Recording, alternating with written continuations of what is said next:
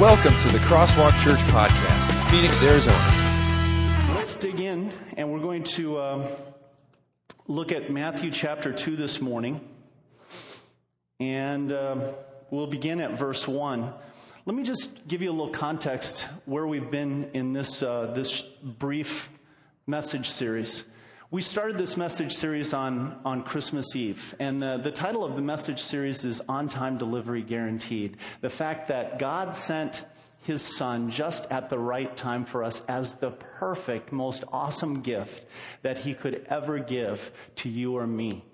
And we've talked about how God did that, even though sometimes we might feel God's a little bit late in our lives because we're going through a lot of hurts and suffering and pain. We talked about that on Christmas Eve. Last week, we talked about the benefits of this gift and how wonderful this gift is, that God promises that through the gift of His Son, He is going to remove our sin, our guilt, our shame. He's going to take away our fears and replace them with joy and peace. And today what we want to talk about is the last point of last week's sermon was how this gift grows on us as time goes. And we talked about the difference between that and other gifts, where sometimes you get a gift on Christmas and over time, sometimes very rapidly, the value of that gift kind of just filters away. And yet the gift of Christ grows in our lives. And I want to drill a little bit deeper on that this morning and talk about that gift based on Matthew 2 and our response to this amazing gift of God's Son, Jesus Christ. So let's take a look at Matthew chapter 2. If you reach inside your bulletin folder, you can pull out the crosswalk notes. It's a little white half sheet that will allow you to follow along in the message this morning. And you'll find it right there inside your program. After Jesus was born in Bethlehem in Judea during the time of King Herod, Magi from the east came to Jerusalem and asked, "Where's the one who has been born King of the Jews? We saw his star in the east and have come to worship him." When King Herod heard this, he was disturbed, and all Jerusalem with him. When he had called together all the people's chief priests and teachers of the law, he asked them where the Christ was to be born. "In Bethlehem, in Judea," they replied, "for this is what the prophet has written. But you, Bethlehem, in the land of Judah, are by no means least among the rulers of Judah. For out of you will come a ruler who will be the shepherd of my people Israel." Then Herod called the Magi secretly and found out from them the exact time the star had appeared. He sent them to Bethlehem and said, "Go and make a careful search for the child. As soon as you find him, report to me so that I too may go and worship him." After they had heard the king, they went on their way, and the star they had seen in the east went ahead of them until it stopped over the place where the child was. When they saw the star, they were overjoyed. On coming to the house, they saw the child with his mother Mary, and they bowed down and worshipped him. Then they opened their treasures and presented him with gifts of gold and of incense and of myrrh. And having been warned in a dream not to go back to Herod, they returned to their country by another route. So this time of year is a great time of year for white elephant gift parties. Anybody attend a white elephant gift party this last Christmas? Man, I have been to some awesome white elephant gift parties. I remember when I taught here at ALA, we had a white elephant gift party every year, and there was this one particular white elephant gift that made the rounds repeatedly year after year after year. It was a little ceramic white Buddha that someone had found in their house, left behind by the previous party who had lived in the house, and they had just left it behind. And so it became their white elephant gift, and every year it got passed on to someone new. It's ironic that a little white Buddha would become a white elephant gift, because the phrase white elephant literally comes from Buddhism. It comes from the country of Siam, or today we call it Thailand, and that region. And the legend goes that Only kings were allowed to own white elephants because white elephants were considered to be very sacred animals. It was rumored, the legend was, that on the day that Buddha himself was born, a white elephant was given to Buddha's mother. And so, of course, this made a white elephant a very sacred animal that only the king was allowed to possess or own unless the king decided to gift a white elephant to someone else. Of course, if the king gifted you with a white elephant, you immediately had a huge problem. Because any elephant, some of you have probably dogs that are almost eat as much as an elephant, so you know, it can be costly to maintain a large animal. And so the king finally got to the point where he realized, I can kind of look good and give someone a gift, but yet at the same time, I can slowly destroy that person because they'll have to maintain that white elephant. And so the gift of a white elephant, when the king gave you that, he was really kind of cursing you. He was giving you something that was supposedly sacred, but on the other hand, would slowly drain you of all of your resources. You ever owned anything that was a white elephant in that form or fashion? A lot of us are facing that nowadays. I remember the old movie, The Money Trap, where they bought this house and all of a sudden just drained them of everything. Some of us have owned cars that were lemons. We've owned things that were white elephants. Have you ever thought of the gift of Jesus Christ as a white elephant? I don't know that we always put it in such crass and blatant terms. But is it possible that at times we look at the gift of Jesus Christ as something that costs us way more than it's worth? I hope that's not how you feel. And yet, I'll admit there have been times in my life where I've wondered, even for myself. In fact, one of those times was as I was in a jet flying right over this very gym. When I lived in Zambia, when my wife and I were missionaries in Zambia, there came a time in our life where our children were growing up and we had to select a high school for them to go. There really wasn't a great high school for them to live in Zambia, or for them to attend school in Zambia. And so we made a decision, because we had family here, that we were going to put our oldest son, Aaron, here at Arizona Lutheran Academy. Great school. And on the night, I personally brought him back to get him enrolled in school from Zambia. And on the night that I was flying out, the plane that I flew out in, literally, because I was sitting in the window seat, flew right over, and I looked down, and I could see my son, Aaron. I couldn't see exactly which one he was, but there were a number of young men practicing football on the football field out there, and I knew one of them was my son.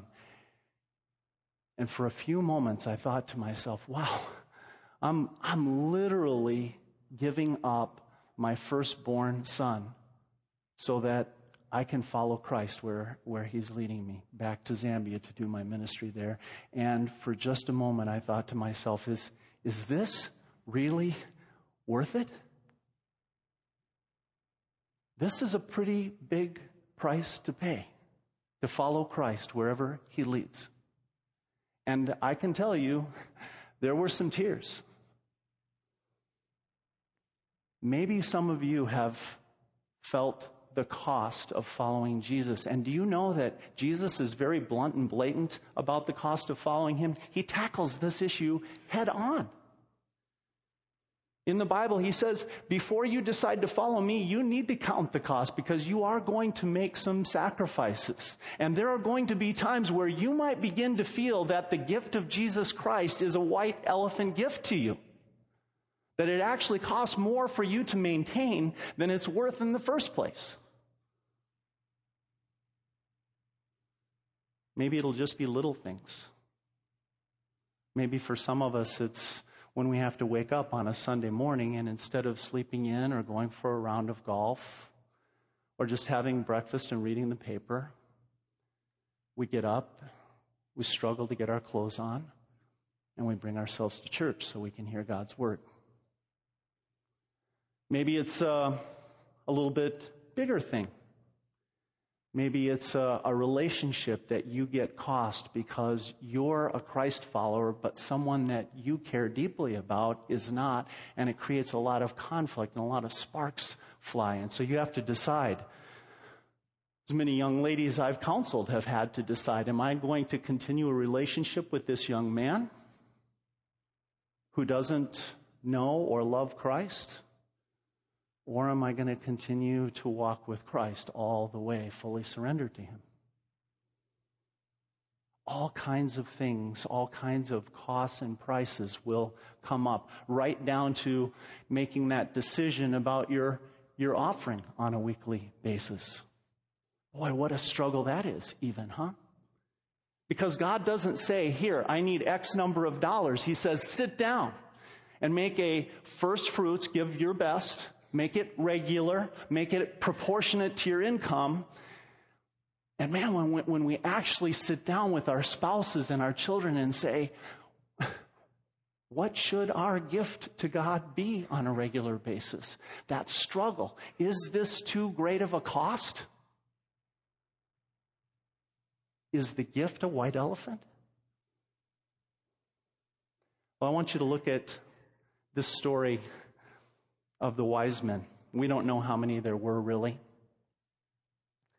But clearly these wise men, magi as they're called, were men who thought that they had received a gift far greater than any cost that they could ever pay out. Clearly, they did not in any way see the gift of Jesus to them as a white elephant gift. They were willing to give of their time to make a huge, long journey.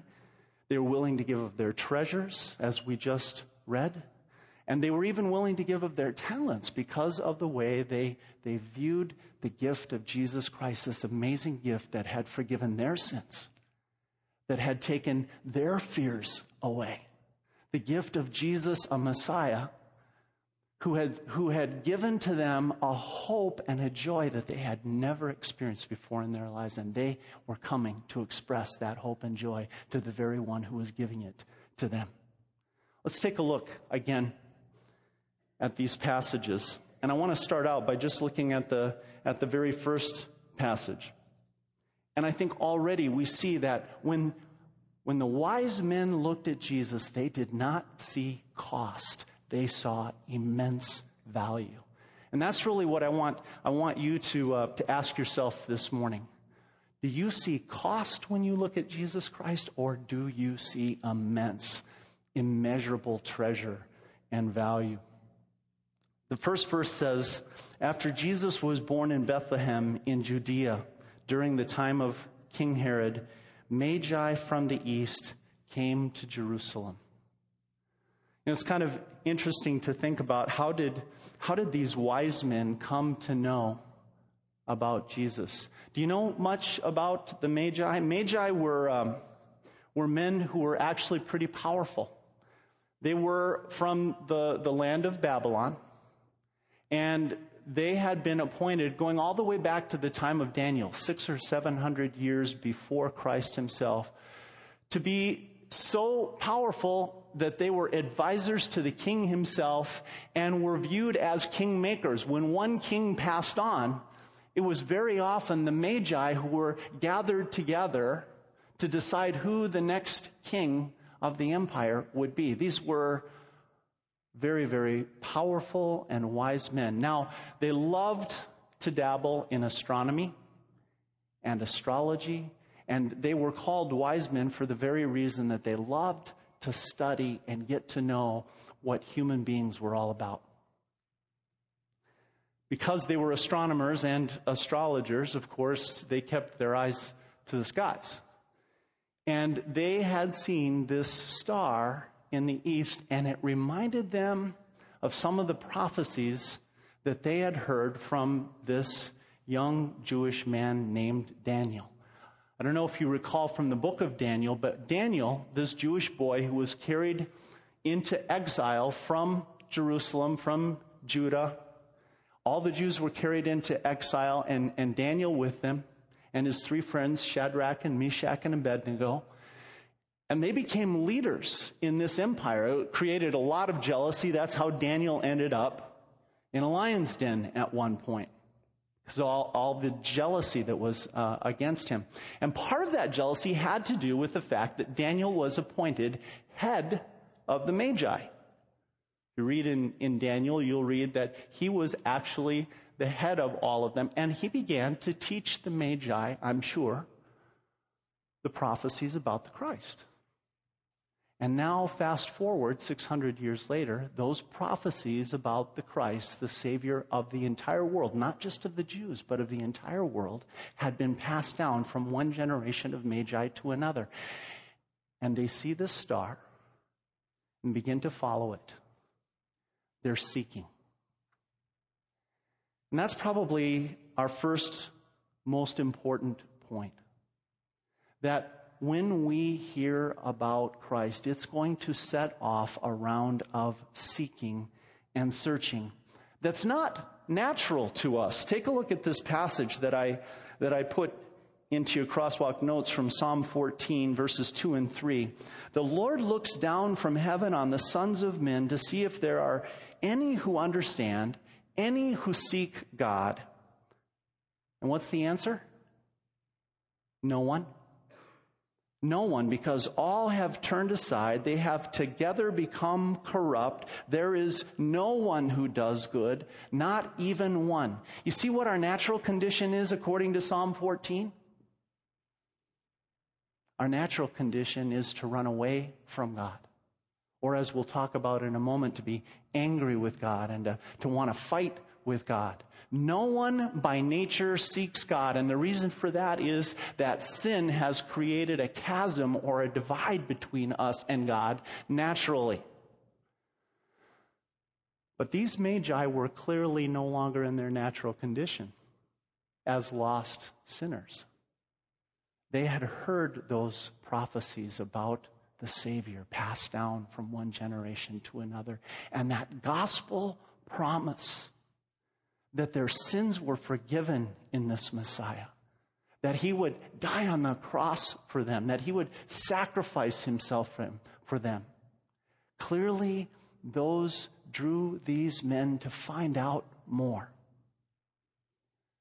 Where are you? Are you still in that initial natural condition? I was once there. I didn't become a Christ follower until my teen years, where I was angry with God, where I didn't want to have anything to do with God. Maybe you're there as you're sitting here today, not yet even at the point where you're seeking God. But I want you to see these Magi and how, as they really came to understand the meaning of this gift, the joy, the forgiveness, the peace that the gift of Jesus Christ brings, that they couldn't help themselves but get up and go and find out more about what this was all about. Isaiah talks about that response in chapter 55, and I put this verse in your crosswalk notes. Seek the Lord while he may be found. Call on him while he is near. This is what God is calling you to do, and by the power of his Holy Spirit, through the gospel promise, empowering you to do. To seek him while he may be found, call on him while he is near. Let the wicked forsake his way, and the evil man his thoughts. God is calling you to turn from your old way of life and get on a new pathway. Let him turn to the Lord, and he will have mercy on him. There's that gospel promise. Underline those words. He will have mercy on him. And to our God, for he will freely pardon. I don't know what you're struggling with, but one thing I want no one to leave this room without knowing exactly and firmly is that you have a God who freely pardons. And whatever things in your past that you're struggling with, maybe it's one of those things you were given and you're struggling right now with, how do I deal with this in a good way, in a God-pleasing way? How do I get rid of this white elephant? Maybe it's something else. Maybe you were tempted to do something, man, that was so wrong of me to do that. Know that as you sit here today, this gospel promise is there for you. God will have mercy on you, and he will freely pardon. That's why he sent you this gift of his Son, Jesus Christ. And let that gift of mercy and pardon draw you to seek to learn more about Jesus Christ. Because when you are drawn to learn more about Jesus Christ and to fill up with this gift, you're going to be amazed at how much your life is going to change for the good. So here's our first point. Jesus is a gift who initiates seeking and searching. Just like these wise men did. Now it's interesting because these wise men, they didn't hide in the least what they were about. Of course, I think it would have been a little bit hard because they were such powerful men. I'm sure that as they rode into Jerusalem, they were not all by themselves. In fact, some scholars believe that part of the reason the city got so upset about the arrival of the Magi was that they were known to be powerful men, and by them riding into Jerusalem, and they were known to come from a country that was a traditional enemy of the Jews. Part of the fear might have been that they were trying to provoke some sort of war, some sort of battle, some sort of fear, just internationally, an international incident. And they would have come riding in with a ton of cavalry and soldiers to protect them. And so this created an amazing upset. What are these people here for? But look, they don't make any bones about it. They're very clear why they've come. They came to Jerusalem, verse 2 says, and asked, "Where is the one who has been born King of the Jews?" Now that's a little bit of a provocative question, especially once I tell you more about Herod. But look at what they say. "We saw his star in the east and have come to worship him." Circle that word, worship. See, that's why they were coming to Jerusalem. Their hearts filled with hope that they would learn more through searching to find this gift. They came to worship this king. And they're really clear about this. In fact, we know that they communicated this because if you go down to verse 8, even Herod catches on to while they're there. He sent them to Bethlehem and said, "Go and make a careful search for the child. As soon as you find him, report to me so that I too may go and worship him." Implying just like you want to. I want to worship him. Isn't it interesting that when we get this gift, if we're in the same frame of mind as these magi, these wise men were, one of the things that's going to provoke in you and me the feeling of awe and wonder that God would send his very own Son for us. A feeling of worship that says, you know what? This is amazing what God has done. And this word for worship is kind of a cool word because what it means is the kind of worship that they used to do for kings in ancient times. When you went into the throne room of the king, you literally got down on your belly and prostrated yourself flat out before the king.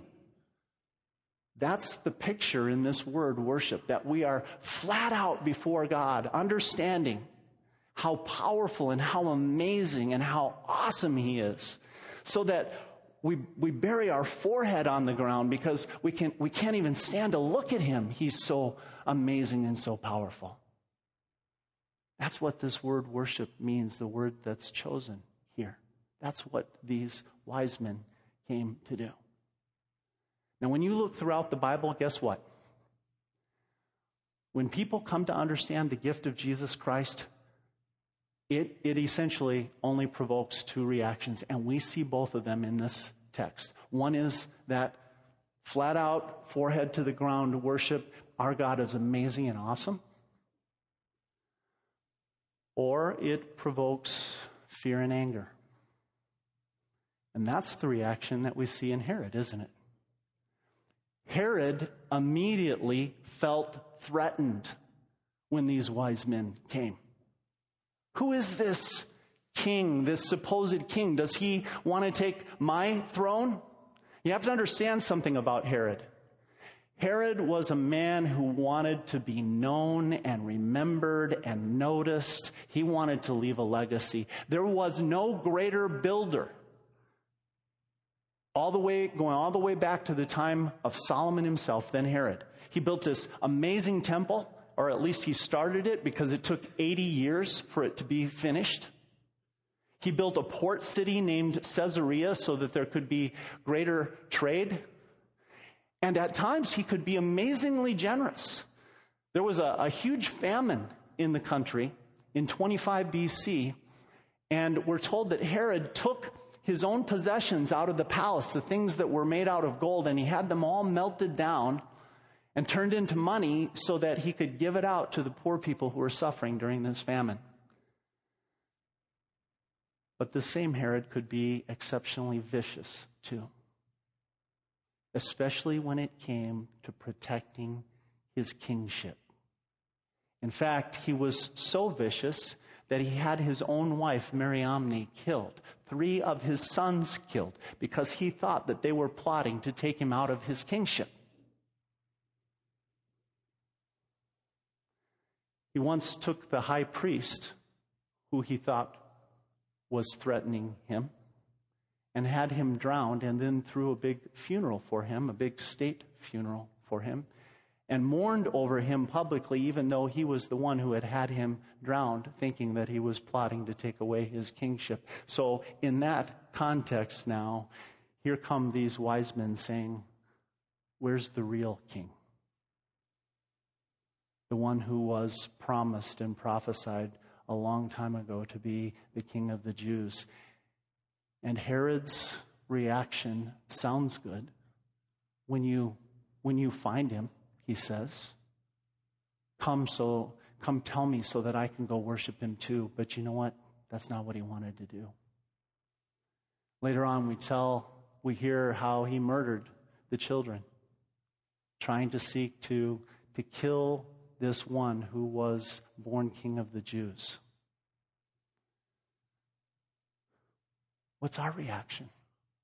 It's a question that we constantly have to ask. Does it even hearing that name make you angry? Do you sometimes feel threatened? Maybe not directly threatened. Maybe you're worried that Jesus is going to take someone that you care about from you, alienate them from you to himself. Maybe you're just worried that all this stuff about forgiveness applies to everyone else, but it doesn't apply to me. And when you think about a holy God, you want to run the other direction. Or, like the wise men, does the gift of Jesus provoke worship and awe and a feeling of amazement that God would do such a thing for you? Take a look at what it says in Hebrews chapter 12, 28. Therefore, since we are receiving a kingdom that cannot be shaken, let us be thankful. There's the response God is looking for. And so worship God acceptably with reverence and awe. In reality, God is saying, here's the response I want from you. Hold me up with reverence and awe. Worship me, because through Jesus Christ, you are receiving an eternal kingdom, an eternal inheritance in heaven. This life is going to go away. But eternal life that's given to you as a gift freely from Jesus Christ will never go away. It's a kingdom that cannot be shaken. So worship God acceptably with reverence and awe. And do you know that you can, if you truly believe that you have this amazing gift from God, you can even worship God in the toughest of times? Job had just had his entire family, barring his wife, and all of his possessions taken away from him. And in Job chapter 1, verse 20, we read this. Even though all this bad stuff had just happened to him, it says, Job got up, tore his robe, which was a sign of mourning. He was honest about his feelings, shaved his head, and then he fell to the ground in worship. The beauty of the gift of Christ is that all of a sudden every other possession pales in comparison to having God's Son Jesus in our hands and to having that eternal kingdom as our possession. And whatever else may be taken away from us, we can still, like Job, bow down and worship God and say, God, I thank you for all that you've done for me by sending the gift of your Son, Jesus Christ. So here's our second point. Jesus is a gift who not only initiates searching, he's a gift who motivates worship. And here's the final part. When those men came, as we read, they brought gifts with them, didn't they?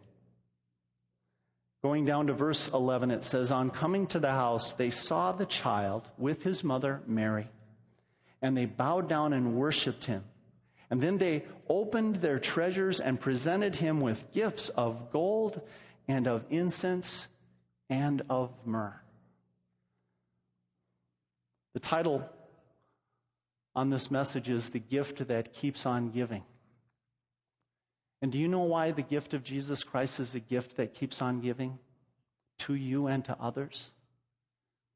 All you have to do is look at the wise men and see why that phrase is so true.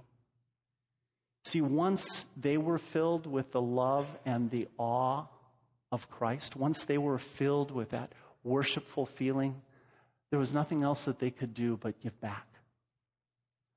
And it wasn't forced upon them. No one was holding a whip over them and saying, you better give more. It was completely a response of worship, of love, and of awe that they brought these gifts. And the gifts themselves show how much they understood about who Jesus was. Gold. Gold was always given as a symbolic gift to a king. So clearly they understood that Jesus was the King of Kings. Frankincense, incense, was often given to priests as a way to indicate prayers, that when the priests would go into the temple, they would offer incense, and it was their way symbolically of saying, as the smoke of this incense rises up into heaven, God, and it smells sweet to us, may our prayers rise up into heaven and be sweet to your ears. May you hear them and answer them. So that indicated that these wise men clearly understood that not only was Jesus Christ the King of Kings, he was the great high priest. And myrrh was the chemical that was mixed with the water when Jesus died, a sort of anesthetic chemical spice that would numb a person to pain. And it would seem from that gift that they even understood the prophecies of Isaiah. When you go back to the prophecies of Isaiah that were written about the same time as Daniel, a little before him. And you'll see that in there, Isaiah clearly paints a picture of a Messiah who offers himself to suffer for his people. Gold, frankincense, and myrrh. They knew that this little baby was the Christ child, the King of Kings, the high priest, the one who would one day die for their sins, and they offer gifts that are so meaningful to that. Take a look at Romans chapter 12, verse 1. See what Paul says to the Romans? Therefore, I urge you, brothers, in view of God's mercy, to offer your bodies as living sacrifices, holy and pleasing to God. This is your spiritual act of worship. Just as those wise men offered gold and incense and myrrh, Paul says to you and to me, he once said to the Roman Christians, here's your gifts to God. Your own bodies, your own selves. Offer yourself to God in generosity, your time, your talents, your treasures. And when you do that, Christ, the gift, becomes a gift that we give back to God and back to one another. A great congregation that practiced this is found in 2 Corinthians chapter 8, verses 2 to 5. Look at what it says. Even in a severe trial, out of the most severe trial, their overflowing joy and their extreme poverty welled up in rich generosity. For I testify that they gave as much as they were able, and even beyond their ability. Entirely on their own, they urgently pleaded with us for the privilege of sharing in this service to the saints. And they did not do as we expected. Here it is again. But they gave themselves. Underline that, will you? They gave themselves first to the Lord and then to us in keeping with God's will. Take a look at some of those thoughts in there. These were people that weren't giving out of the extra of what they had left over. They were undergoing a severe trial themselves. What was overflowing was not their possessions and their money and the stuff they had. What was overflowing was the joy in their hearts. Because they were people in extreme poverty, but all in all, it still welled up in rich generosity. And they gave even beyond their ability to give. And were they forced? They did it all entirely on their own. That's our third point, and such an important one, is that when we receive the gift of Jesus Christ, the third response is that Jesus is a gift who instigates giving. Just like those wise men. When we're touched by the love of Christ, we are going to want to give back. So what do you see here in this gift of Jesus Christ? What do you see in the forgiveness, the free forgiveness that you've been offered? That all your sins have been wiped away, that your guilt and shame are gone, that you have received an eternal life, an unshakable kingdom, all by the grace of God. Do you see value? Immense, immeasurable value? Or do you still at times see it as that white elephant gift? That's the question before us today. Do we see cost in Jesus Christ? Or do we see value? How are you going to respond to this amazing gift? And I want to take you back through some of the passages that we studied. Are you going to seek Him like the wise men did and call on Him? Are you going to be willing to travel a long way from your old way of life and maybe forsake your old way of thinking? Are you ready to turn to the Lord? Just like we read earlier, seek the Lord while he may be found. Call on Him while He is near. Let the wicked forsake his way and the evil man his thoughts. Are you ready to respond to the gift of Jesus Christ in that way? Here's another question for you. Are you thankful for this gift? Ready to worship Him with reverence and awe every day of your lives? Remember what the author to the Hebrews wrote? Since we are receiving a kingdom that cannot be shaken, let us be thankful and worship God acceptably with reverence and awe. And final question. Are you ready to keep God's mercy constantly in view, His forgiveness and His grace in front of your eyes at all times? And out of your joy, out of the joy that fills your heart because you have God's forgiveness, are you ready to give back and be generous to others? Remember what Paul wrote to the Romans. Therefore, I urge you, brothers, in view of God's mercy to you, offer your bodies as living sacrifices, holy and pleasing to God. This is your spiritual act of worship. What's your response to this gift going to be? And I want to say together as a congregation, if you really want to deeply understand this gift and be renewed daily in it, one great way to do it, and you've heard us now for 3 weeks promoting this, is to join a growth group. There are all the tables over there. Man, when you get into a growth group, what an opportunity to understand way more deeply what this gift of Jesus Christ, the Son of God, means to you. So let me encourage you, especially today, that as a group, I'm really praying that we are going to get a ton of people in growth groups so that we can take this gift that God has given us and hang on to it tightly. Pull out your crosswalk notes one last time. I want to take you through the next steps. Here's some practical next steps based on today's message.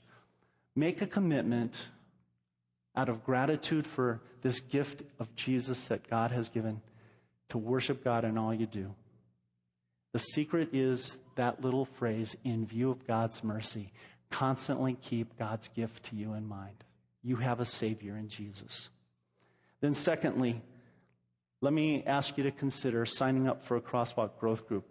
This is a place where you can give back to others as Christ has first given to you, and you will be reminded weekly of the richness of the gift of Jesus Christ. Finally, meditate on and memorize Matthew 2, verses 10 and 11. Let's pray. Father in heaven, we thank you so much that you've given us this amazing, this valuable gift of your Son, Jesus Christ. And as we witness how the Magi, the wise men, responded to that gift, we ask you, because we know that this is not our natural response, sinners that we are, we ask you to give us one more gift, Lord. Fill our hearts with faith and love by the power of your Holy Spirit, by the power of your word, so that we may respond to the gift of Jesus, your Son, in the same way that these wise men did. Help us, Lord, to seek you every day of our lives and to search for you, especially in your word. Help us, Lord, to know how awesome and generous and loving you are, so that we may worship you with our whole bodies and with all that we are. And Lord, finally, give us your power so that as we understand more and more about this gift to ourselves, we may give of ourselves to others and back to you. Lord, we ask all these things in the name of our Savior, Jesus. Amen.